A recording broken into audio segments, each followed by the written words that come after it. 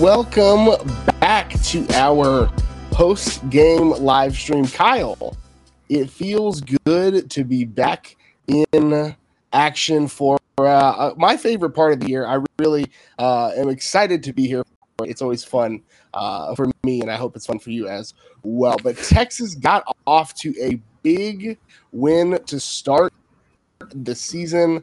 Tech came away with a 52-10 win over ULM, just cruising in that one, and I am excited. Kyle, as you think about what the game was and what Texas was in this game, and what are your biggest takeaways as we think about just what Texas needed to do and what we wanted to see Texas to do in this one?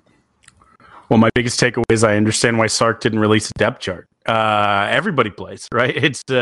There is no depth chart. There's some starters, and then there's a whole bunch of guys, and everybody's going to get in there. We might play 65 guys this year on the regular. It's the first week. Texas came out, played well enough that we got the ones out, got the twos in, at one point had the threes in. There was a point when we had an all freshman, offensive line. There's a lot of young guys who got to play in week one, but I don't think it's an anomaly. I think you're going to see a lot of freshmen, a lot of true freshmen, certainly those redshirt freshmen and sophomores getting in there. And this is a young team. We've said that all offseason, but we saw a lot of those guys contribute, but we also saw Bijan Robinson be, what he is, and Jatavian Sanders and Quinn Ewers both kind of make their mark in this one. And so we know who the players are. We got to see some of them. And not everything was perfect. There's a lot to clean up. There's some special teams, things that were great, some that were issues. There's stuff all over the page. I think a lot for the coaches to learn on. You have Bama in 1 week, so you hope you clean up everything and come out with your best self. But, a strong showing, relatively healthy walking out of there for the most part, it seems. So it's a good week one, some good things to grow on. And I think what I take away from it is ultimately we're going to play a lot of young guys this year, a lot, all over the field. It is going to be a young team, and I think it was good to get this one out of the way because Texas got to get some of those young players in action early and often. And again, this is going to be a team that's going to have to lean on young players. You saw a young offensive line, only one upperclassman in that offensive line that's starting five. We finally got a depth chart. Pregame, praise whoever you choose to praise. But like for Texas to come out, and Kyle, I think the biggest thing for me, the biggest takeaway for me is that I don't feel like I've seen Texas lean on somebody like this in this way, in this dominant fashion than we have in years, right? Outside of maybe Rice and UTEP, it doesn't feel like Texas has been able to lean on a team that they were just flat better than in a really, really long time. And so that felt good to me. That felt like that's what we wanted to see Texas come out. No injuries, clean game, and just lean on a team that, frankly, they're significantly better than. And that's what we got to see. It started off rocky, started off shaky. The Quinn Ewers era started off in a less than ideal fashion, we'll say it. But Texas managed to shake that off. He managed to shake that off and really slide in to what we thought he would look like and what we thought he would be moving forward. Yeah, and honestly, because we had a couple big punt returns, we had the block punt for a touchdown, almost had a second block punt, had some really key special teams plays. Our offense probably had a little less production than you would expect to get to 52 points, right? I think 134 yards rushing for the team and 200 and just under 50, 249 passing. You would think those numbers might be a little bit more in a 52-point game, but they kept the field short. They played good defense pretty much throughout, especially the ones and even the twos. Played great defense. The only points for the meaningful portion of the game were after that interception, and they made a stand, right? So you saw them answer to some things there. I think the defense is probably the most promising thing, the way DeMarvion Overshown flew all over the field. We talk about young guys. There's a guy who's not young, a guy who's been around for a long time, and we've been wanting to see exactly this out of him. And he just seemed like, especially for the first half at least, was everywhere, was everywhere all the time, coming up when they needed and making big plays. Seems to have found his correct spot at that edge rusher. And I'm sure they're going to move him around. My other key takeaway from this is this was an incredibly vanilla playbook, right? And like Gerald talked about, when you said lean on people, it was great to be able to just run base offense and probably a lot of base defense and still win, right? To go out and win at the point of attack, to push people a little bit, to make the plays. They didn't have to do anything crazy. They didn't have to go out and show something, put anything on film for Alabama. And so I think that's another big win, right? Is that they kept some things in the pocket. There's no reason to keep anything by next week, right? Let it all hang out. They were able to keep some things close to the chest that they can save for next week. Yeah, and I think you're spot on. And you mentioned the defense.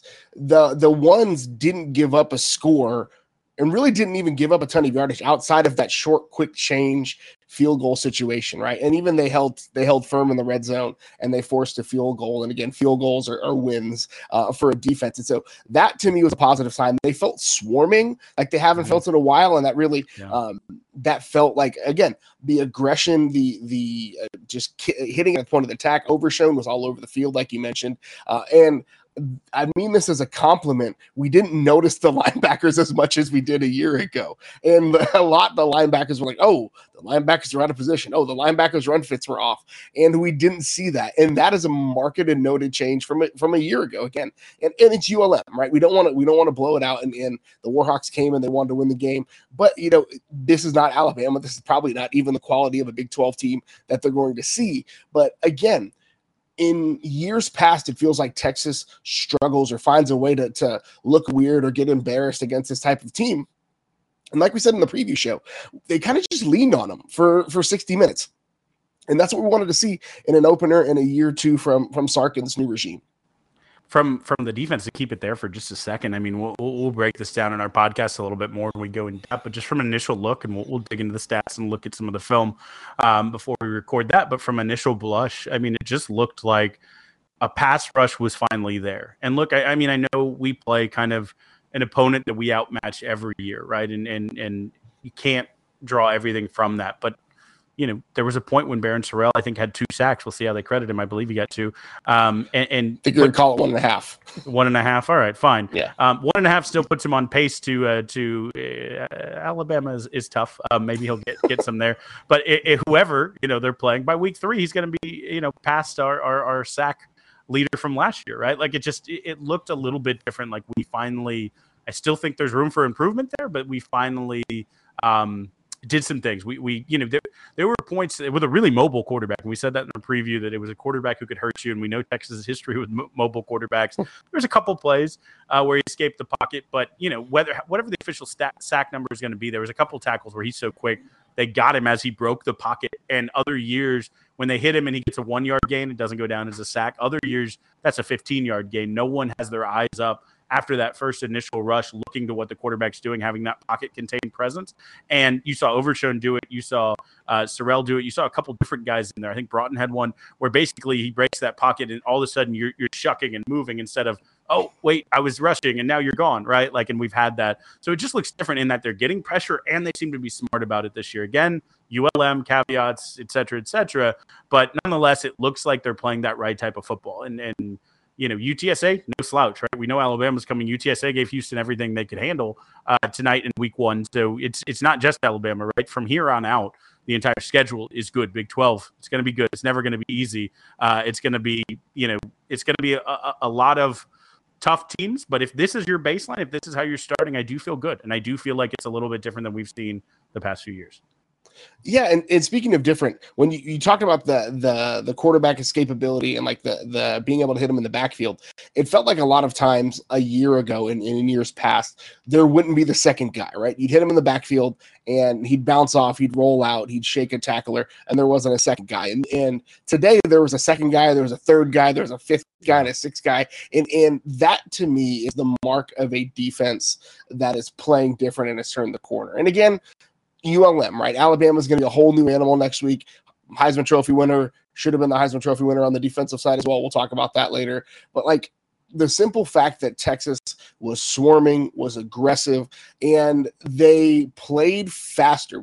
Team speed has been a question for a really long time for Texas, and it felt faster. It felt like they were dialed in and dialed up and ready to go. And whether it's the Gary Patterson difference, whether it's Pete Kwiatkowski finally getting to get more of what he wants to see, but looking multiple, having multiple guys. And again, you mentioned Overshown being able to play in more spots because there's more than one linebacker in that room is a massive win for Texas. We talked a lot about the defense. We can't neglect the offense as well. Number 5, Bijan Robinson, the man, the myth, the legend himself. another day at the office for him. 10 carries, 71 yards, and a touchdown. I'm glad they stole his helmet after like the middle of the third quarter because there's no need for him. But again, the offense, after that initial hiccup from Ewers, after that initial like, oh crap, what happened from Ewers, it seemed like he settled in. He built a really great rapport with Ja'Tavion Sanders. 85 yards and a touchdown for him. That wheel route, come on, that is like out of my dreams. That is something that I like prayed about on Sundays. I'm gonna light a candle for it tomorrow. Like that is what I want to see out of this offense. It just looked crisp, clean, and again, they didn't really have to bring out a ton of wrinkles because Texas was up big. Yeah, I mean, look, right, you saw a couple deep shots, not a ton even, but just kind of keeping the defense honest. Deep shots didn't look like Sark really schemed up the way he does, and so that there's some things in there. But so when you understand that they're not going deep and the offense is going to operate, short to medium, it's really reassuring to see. Bijan, you mentioned 10 carries for 71 yards, including that touchdown run, which is like. He had an inch of space and made 3 cuts inside of it. It was gorgeous. He also, of course, had 3 catches for 40 yards and a touchdown, right? He's that safety blanket that he offered himself to be for Ewers. But I really, really, really liked freshman kind of second year Ja'Tavion Sanders, but first year really being featured in this offense. Ja'Tavion Sanders, 6 catches, 85 yards, and that touchdown. I liked that Ewers looked to him as the check down. He had the little shovel pass, that was a really great play. And I think Sanders was upset that a guy got his heel from behind because he wanted that highlight. But the wheel route was gorgeous. I mean, he had another design play on kind of a post across the middle. I think there's a lot of meat on the bone for what he can do. And I don't think it's an exaggeration to say that he can this year, as a first year really featured tight end, can be one of the best tight ends in the Big 12, which has historically had some great tight ends. I think he has that talent. And if Sanders and Robinson, and we didn't see a ton of Whittington, but also Whittington can operate the underneath, even without Nair, which we know he's not going to be there. All of that attention underneath, which you have to give eyes because they showed to have good hands, good separation, good ability to find the pocket and space. It is going to open things up for Xavier Worthy. A kind of quiet night for him, and that might be by design, right? He did the punt returns and had some run there, but I don't think you're going to see that next week where he's not targeted 7, 8, 9, 10, 11, whatever. He's going to get a lot of targets. He is going to be a huge factor in any success they have against that Alabama defense, and we didn't have to show that. We didn't have to show the ways that Sark schemes him open, and I really like running vanilla and getting 50 points off of it, right? That's to me a double win. Yeah, and you mentioned the Nair injury. Casey Kane came in, listed with the ones on the mythical depth chart. We finally got it. John McClain could take a breath. But Casey Kane came in, and his one reception was a highlight reel catch. And I didn't expect to see the speed from a 6'3" wide receiver like that, right? That's True. Not the type of receiver we anticipated him coming in and being. And so if he can have a catch or two like that, if he can be the guy on the opposite side of Worthy to create, again, the problem with that happened last year is that everybody rolls coverage to Xavier Worthy because there's not really another option. Whittington was out, and that was it, right? So if Casey Kane can crack one or two, if Jordan Whittington can have one or two, Ja'Tavion Sanders is a matchup nightmare for basically any team other than Alabama that doesn't have linebackers that can run, right? That's why tight ends have been such a big deal in the Big 12 for a long time, is because they're a matchup nightmare, right? Guys like Charlie Kohler at Iowa State. It hurts me to say nice things about Iowa State, right? Like the reason why that guy was a matchup nightmare is because he's too big for a defensive back. He's too fast for a linebacker. And now it seems like Texas has one of those guys, at least for another year or two. Mark Andrews, yep. That same wheel route. That absolutely, again, it's beautiful when it's happening for Texas. Nightmares when it's Mark Andrews running it. But to put a point on it, Kyle, this is the type of opener that you and I talked about in our preview that we wanted to see. Texas came in, leaned on them, looked like the better team for 60 minutes, and didn't get injured. And that's what you want from an opener against a team that's your favored by 40 points. Yeah, and look, right, like last year, Kai Money, or, in years past, Kai Money had to play too much a walk-on wide receiver where we didn't like it. This is the type of game where you love to see guys like Gabe Hard-Seltzer getting in there and getting 2 catches. That's right. You heard the nickname here, Gabe Seltzer. Yeah, I mean, this is exciting. It's a good opening win. You get those guys in, you feel good. It's a really quick turnaround, right? You have 7 days, and because this is a late game and that's an early game, you got less. you have a quick turnaround, and Alabama's here. Like, you can celebrate. I'm not sure if you have to go quite Pat Narduzzi and be mad immediately and not enjoy a victory, but you don't get many hours. Like, the focus has to kick in really quickly. Like, enjoy this one. It was good. You did what you needed to do. You got out relatively healthy, and you're moving on. But next week's going to be a battle. It's going to be a war. The number one team in the country is there for a reason. They did what they needed to in week 1 as well. And both teams come in looking at week 2 as their first real game of the season that's gonna challenge them. And hopefully Texas is up for that. The Colt McCoy Revenge Tour starts in about 12 hours, but we will be back on Thursday. Thank you all so much for joining us. We'll be back on Tuesday. We'll do a full breakdown of the game, stats, and everything, all that you love to see. And then on Thursday, we'll be back in your podcast feeds on the Burn Orange Nation podcast feed, previewing the Alabama Crimson Tide. Thank you so much for your time. Have a fantastic afternoon and evening. And until next time, welcome. Hawk yeah.